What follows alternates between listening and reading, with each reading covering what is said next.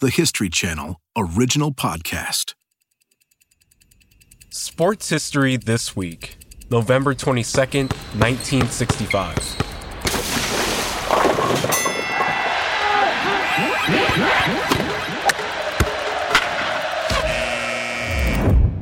I'm Kalen Jones.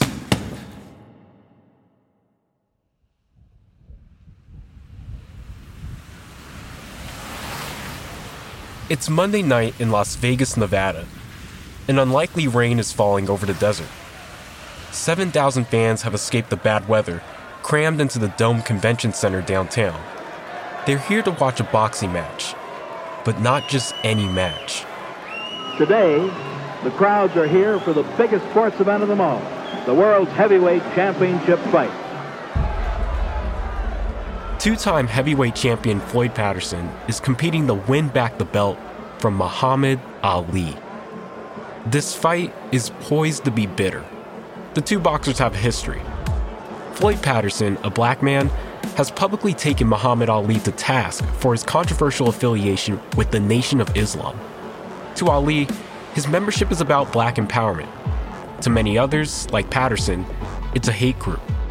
My only interest in fighting him, not for the money, is merely to take the championship away and to put it back to where it belongs. All America, not just the black Muslim.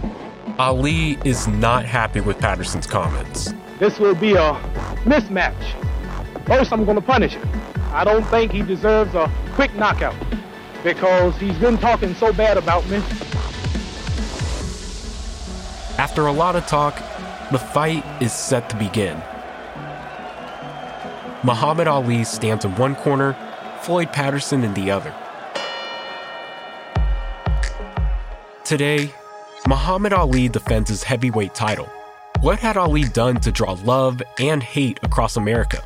How did this boxing match embody a struggle within the civil rights movement? And how did it serve as a key stepping stone in Ali's evolution into one of the era's most iconic voices?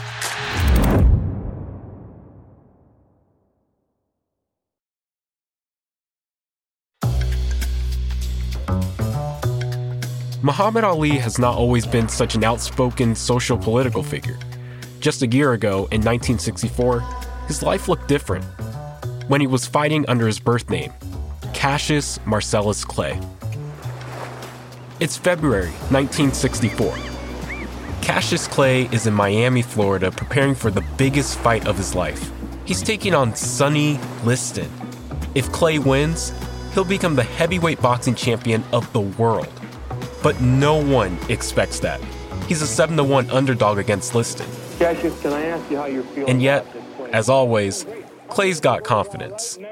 If you like to lose your money, be a fool and bet on Sonny.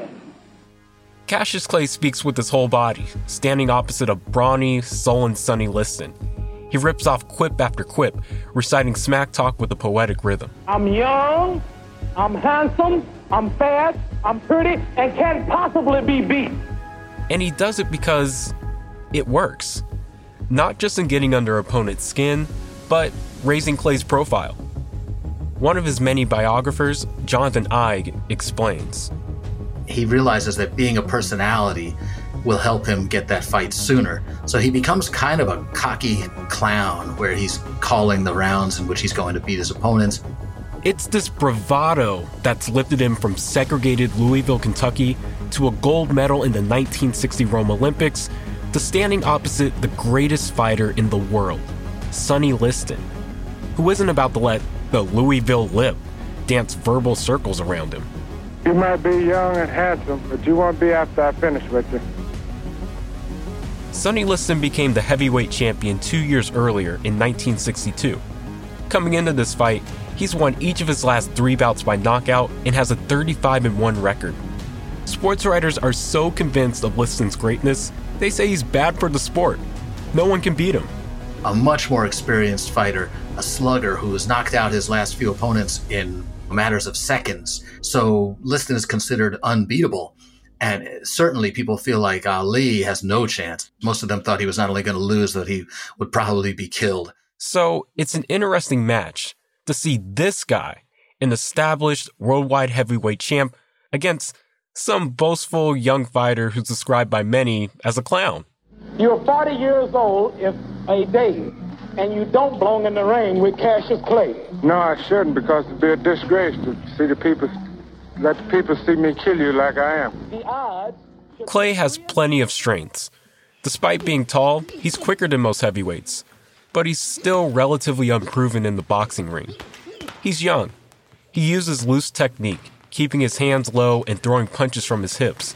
He weighs less than Liston. And while his punches may be precise, they don't seem backed by overwhelming power. His first major test comes on February 25th, 1964. Good evening, ladies and gentlemen. Welcome to Miami Beach, Florida. Now I want a clean bout. When they order to break, stop punching and step back. Good luck. Shake hands. Early on, Liston looks in control. He moves forward as Clay moves back in defense, dodging when he can. Clay throws a few jabs and connects with his left glove. And the long left lead is making the difference so far by Mr. Clay. But by round 4, it looks like Clay can barely see. His cornermen dab at his eyes. Something wrong with Clay. Something wrong with Clay. It could spell doom for Clay if he can't see. Liston throws one strike after another. Then he pummels his side. Left, right, left. Until Clay pushes him away. In round 6, the young fighter begins to land more shots. Jabs to the face. Multiple punches to the body. Clay with a variety of punches. We call them combinations. Putting punches together. That's his strong point. Liston returns to the corner where his men address a cut on his face. Clay lifts his arms up in the air as if he's already won. And then, the ref calls it. They might be stopping it. That might be all, ladies and gentlemen. Cassius Clay wins. Liston is hidden, blocked by his cornermen. Clay, on the other hand, stands in the middle of the ring with his jaw dropped in shock. He reaches up and dances. I whooped him. He couldn't even hurt me. And I must admit, I'm the prettiest thing that ever lived.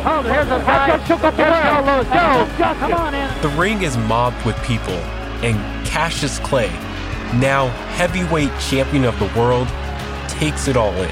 And I upset Sonny Liston, and I just turned 22 years old. I must be the greatest. I told the world, I talk to God every day. If God's with me, can't nobody be against me, Sonny. Overnight, Cassius Clay becomes arguably the most visible athlete on earth. He spends this meaningful period with a friend you may have heard of, Malcolm X, the Muslim minister and civil rights activist. Clay also sees him as a mentor, calling him the Big M. They met a few years earlier at a rally hosted by the Nation of Islam in Chicago and had quite a bit in common when it comes to black empowerment and public debate. In a hotel room, Malcolm X is in his ear, saying, "It's time for Clay to get serious." After all, boxing is a means to an end.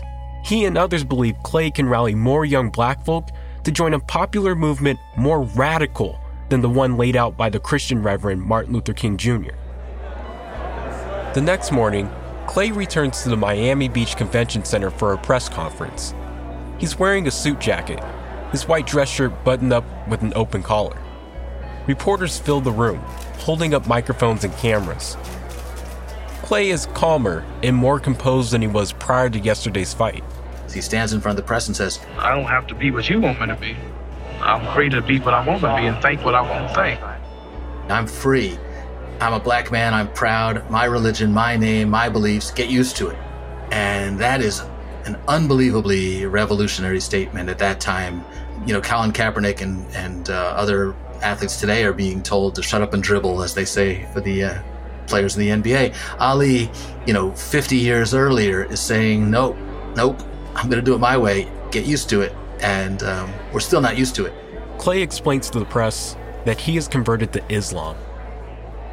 1964 is a time of particular racial consciousness. Many young black Americans actually gravitate towards the Islamic faith.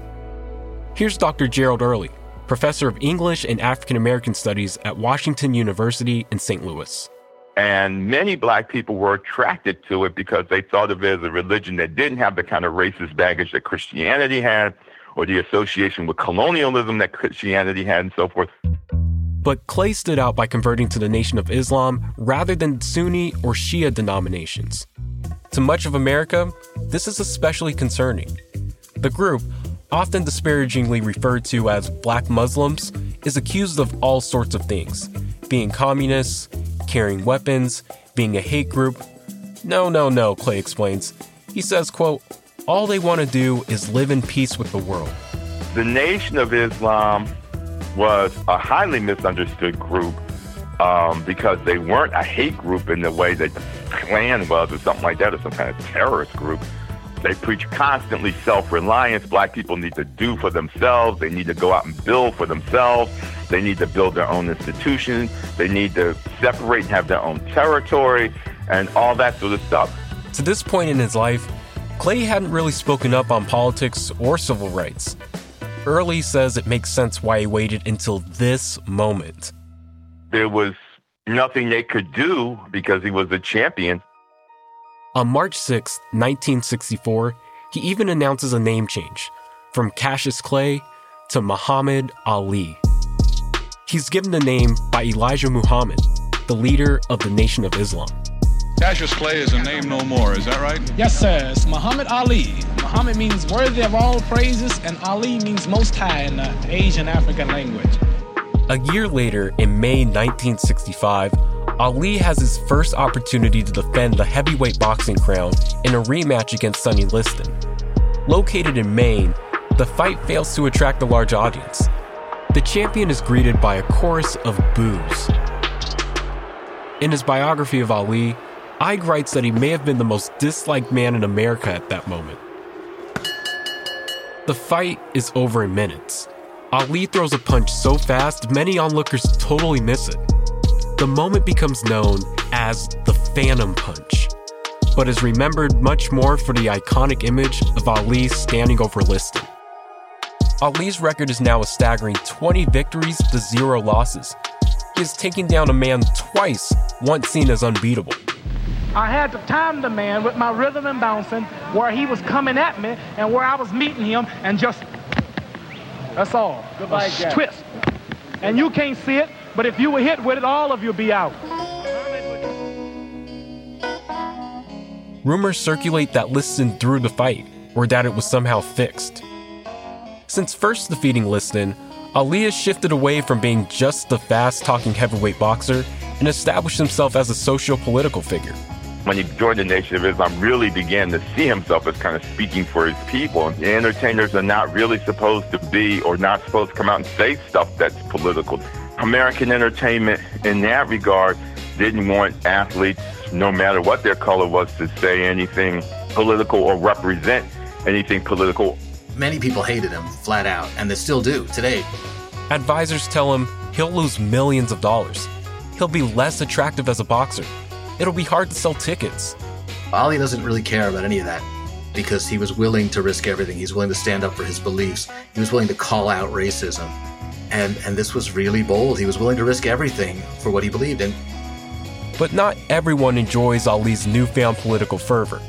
Reverend Martin Luther King Jr. is quoted by a paper in 1964 saying, when Cassius Clay joined the Black Muslims, he became a champion of racial segregation. And that is what we are fighting against. Many want to see Ali dethroned. Enter Floyd Patterson, the former 2-time heavyweight champion. As a fellow black boxer, he doesn't think a member of the Nation of Islam should be the holder of such a meaningful title like the heavyweight champion of the world. And soon, he'll have the chance to take it away.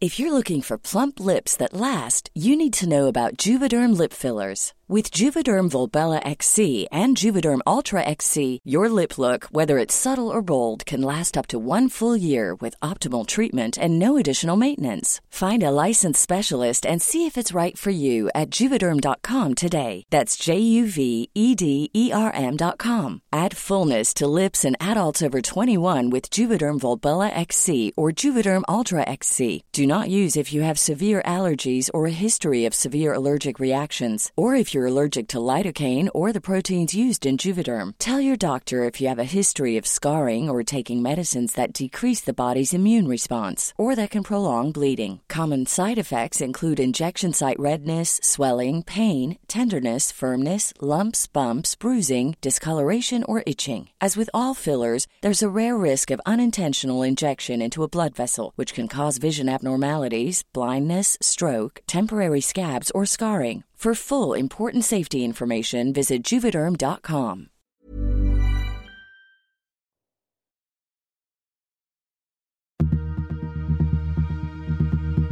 I also feel that it should not be in the hands of one group of people, and that's the Muslims.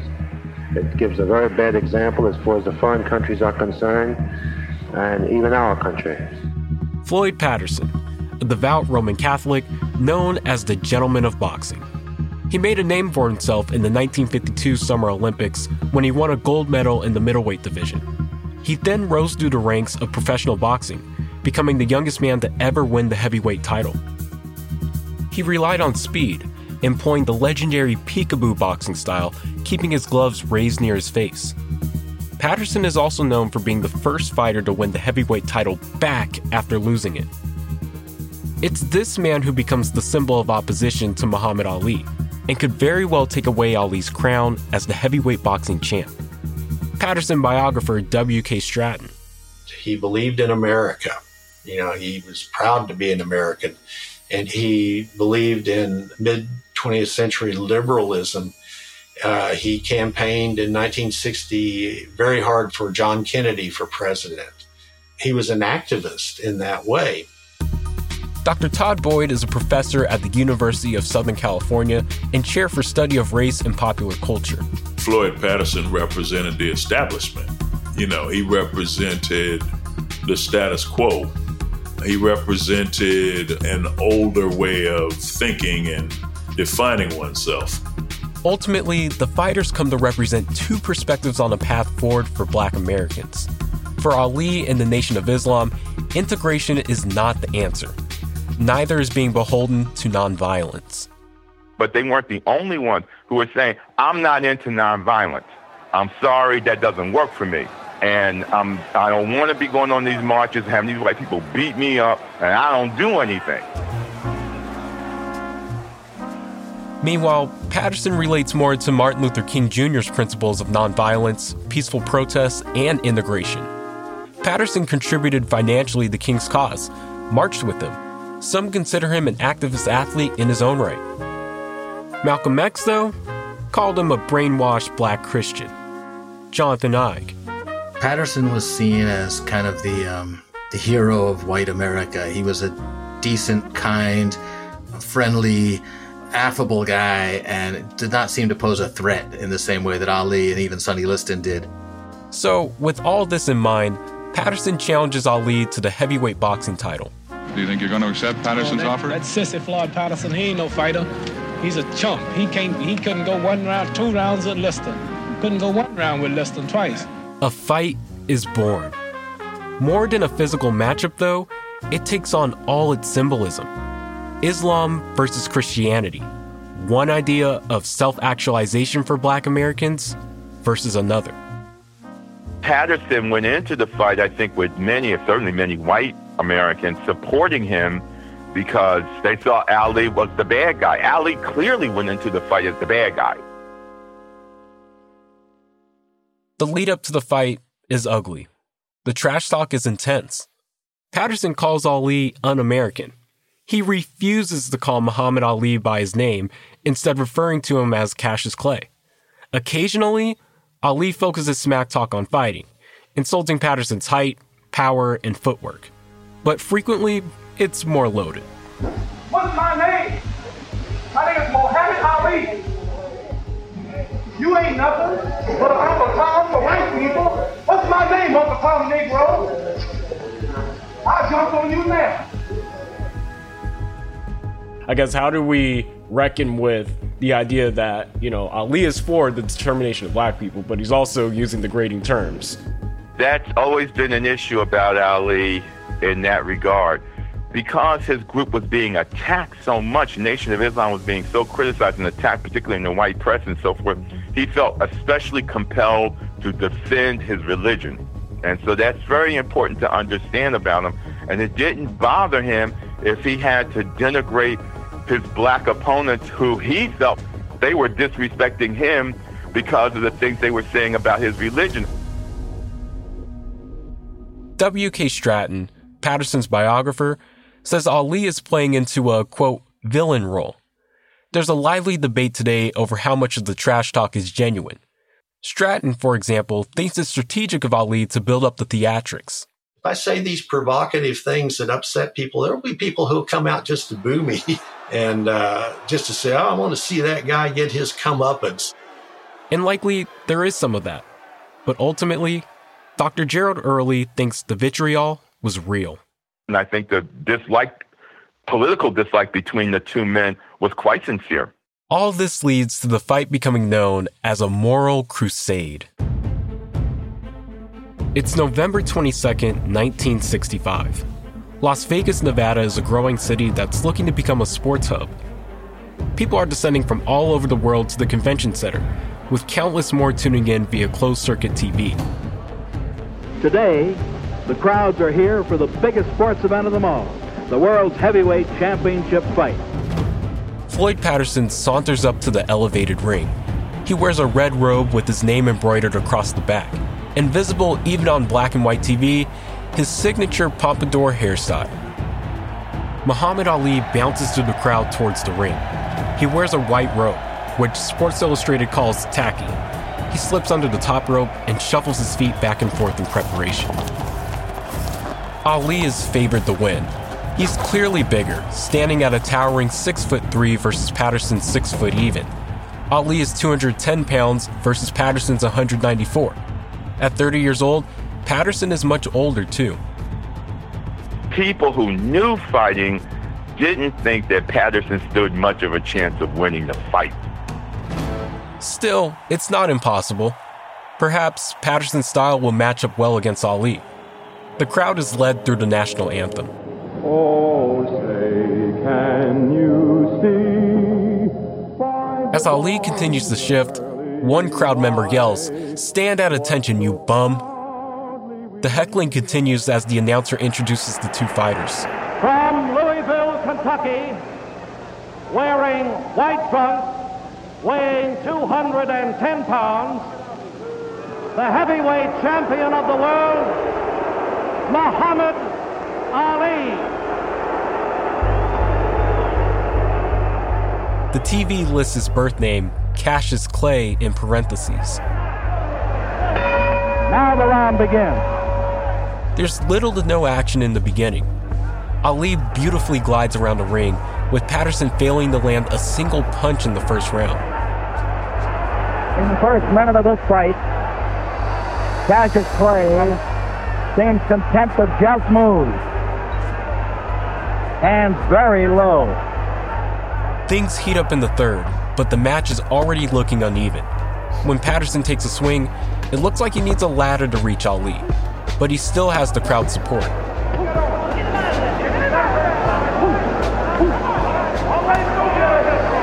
Meanwhile, Ali trash talks Patterson.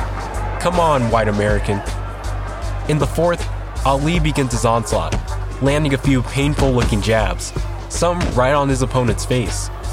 Meanwhile, Patterson tries to launch attacks of his own, but Ali ducks out of the way. Clay's taking no, I don't know why. As the rounds come and go, Ali doesn't mind taking things slow and deliberate. It looks like Patterson can't touch him. His wind-ups are labored versus Ali's lightning reflexes.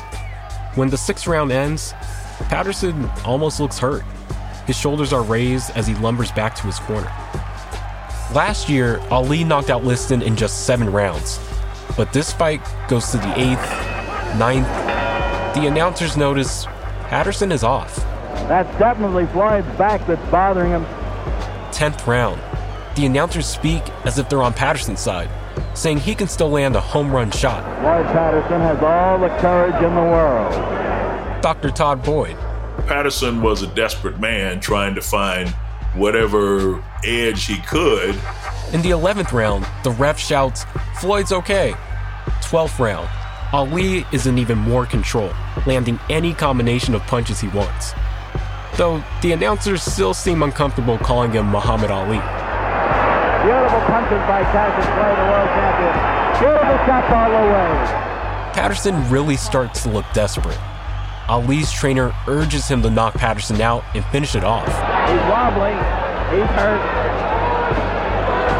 He's on the receiving end of good punches all the way. Finally, the referee gets between the two fighters and puts an end to the battle. I believe they're going to stop it. The time, 2 minutes and 18 seconds of the 12th round. Referee stops the contest. The winner and still heavyweight champion of the world, Muhammad Ali.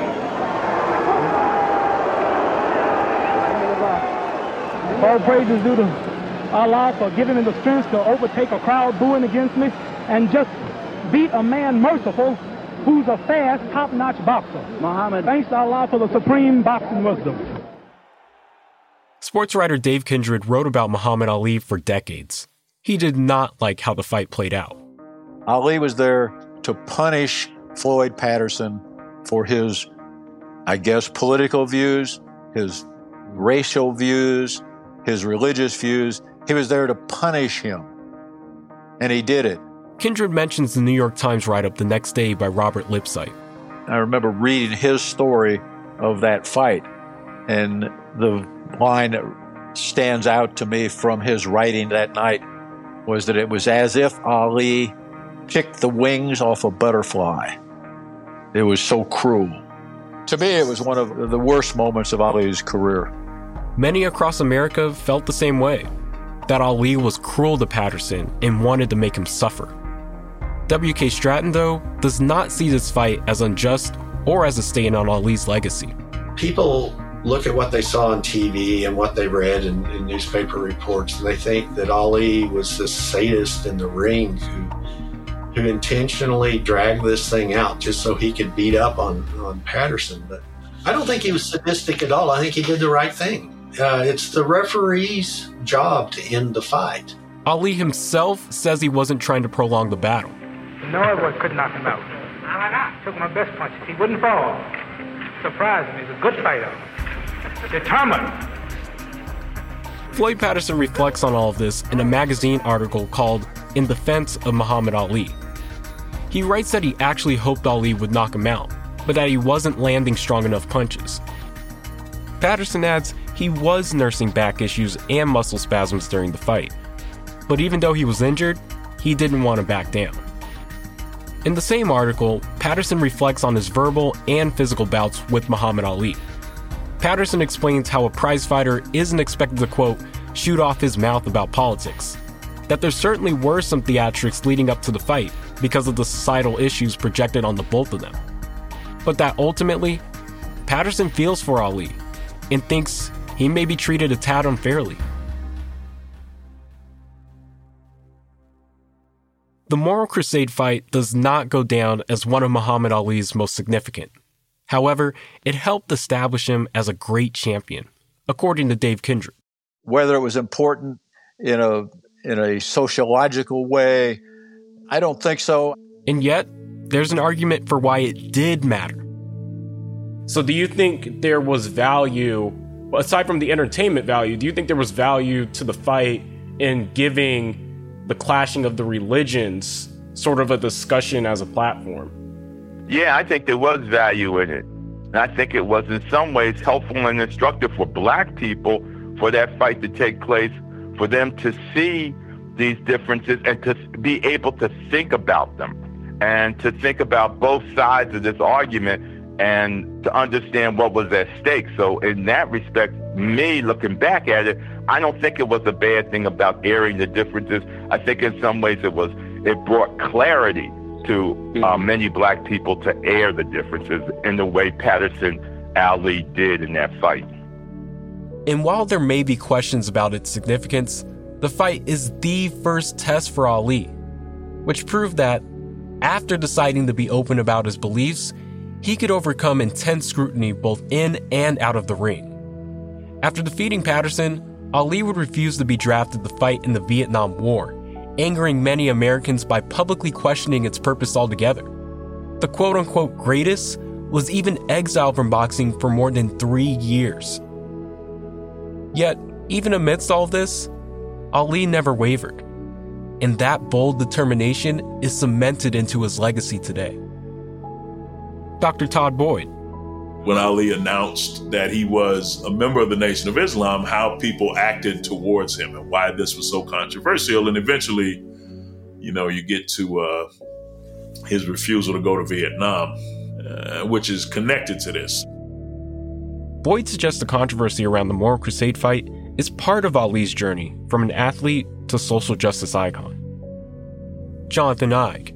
The number one reason that Ali's story is important today and will be important for hundreds of years to come is that he stood up for what he believed in. And he was willing to sacrifice everything for what he believed in. He was willing to give his life for what he believed in. And he stood up to say, America can be a better country. We can be better people. We can overcome our racism. We can overcome our biases. And he was willing to put it on the line for that. And he suffered for it. But he kept getting up. He kept getting knocked down, and he got back up over and over again.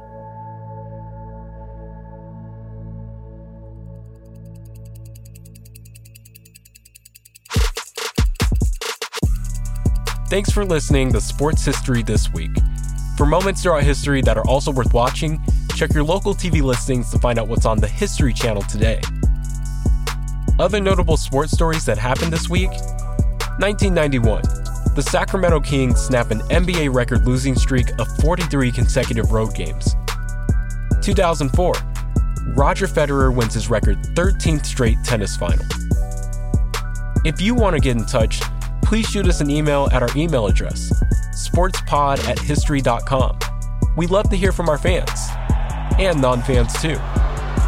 Special thanks to our guests, Dr. Gerald Early, Professor of English and African American Studies at Washington University in St. Louis, Dr. Todd Boyd, Professor at the University of Southern California and Chair for Study of Race and Popular Culture, Jonathan Eig, author of the biography Ali, A Life, W.K. Stratton, author of the biography Floyd Patterson, and Dave Kindred, an American sports writer best known for his coverage of Muhammad Ali.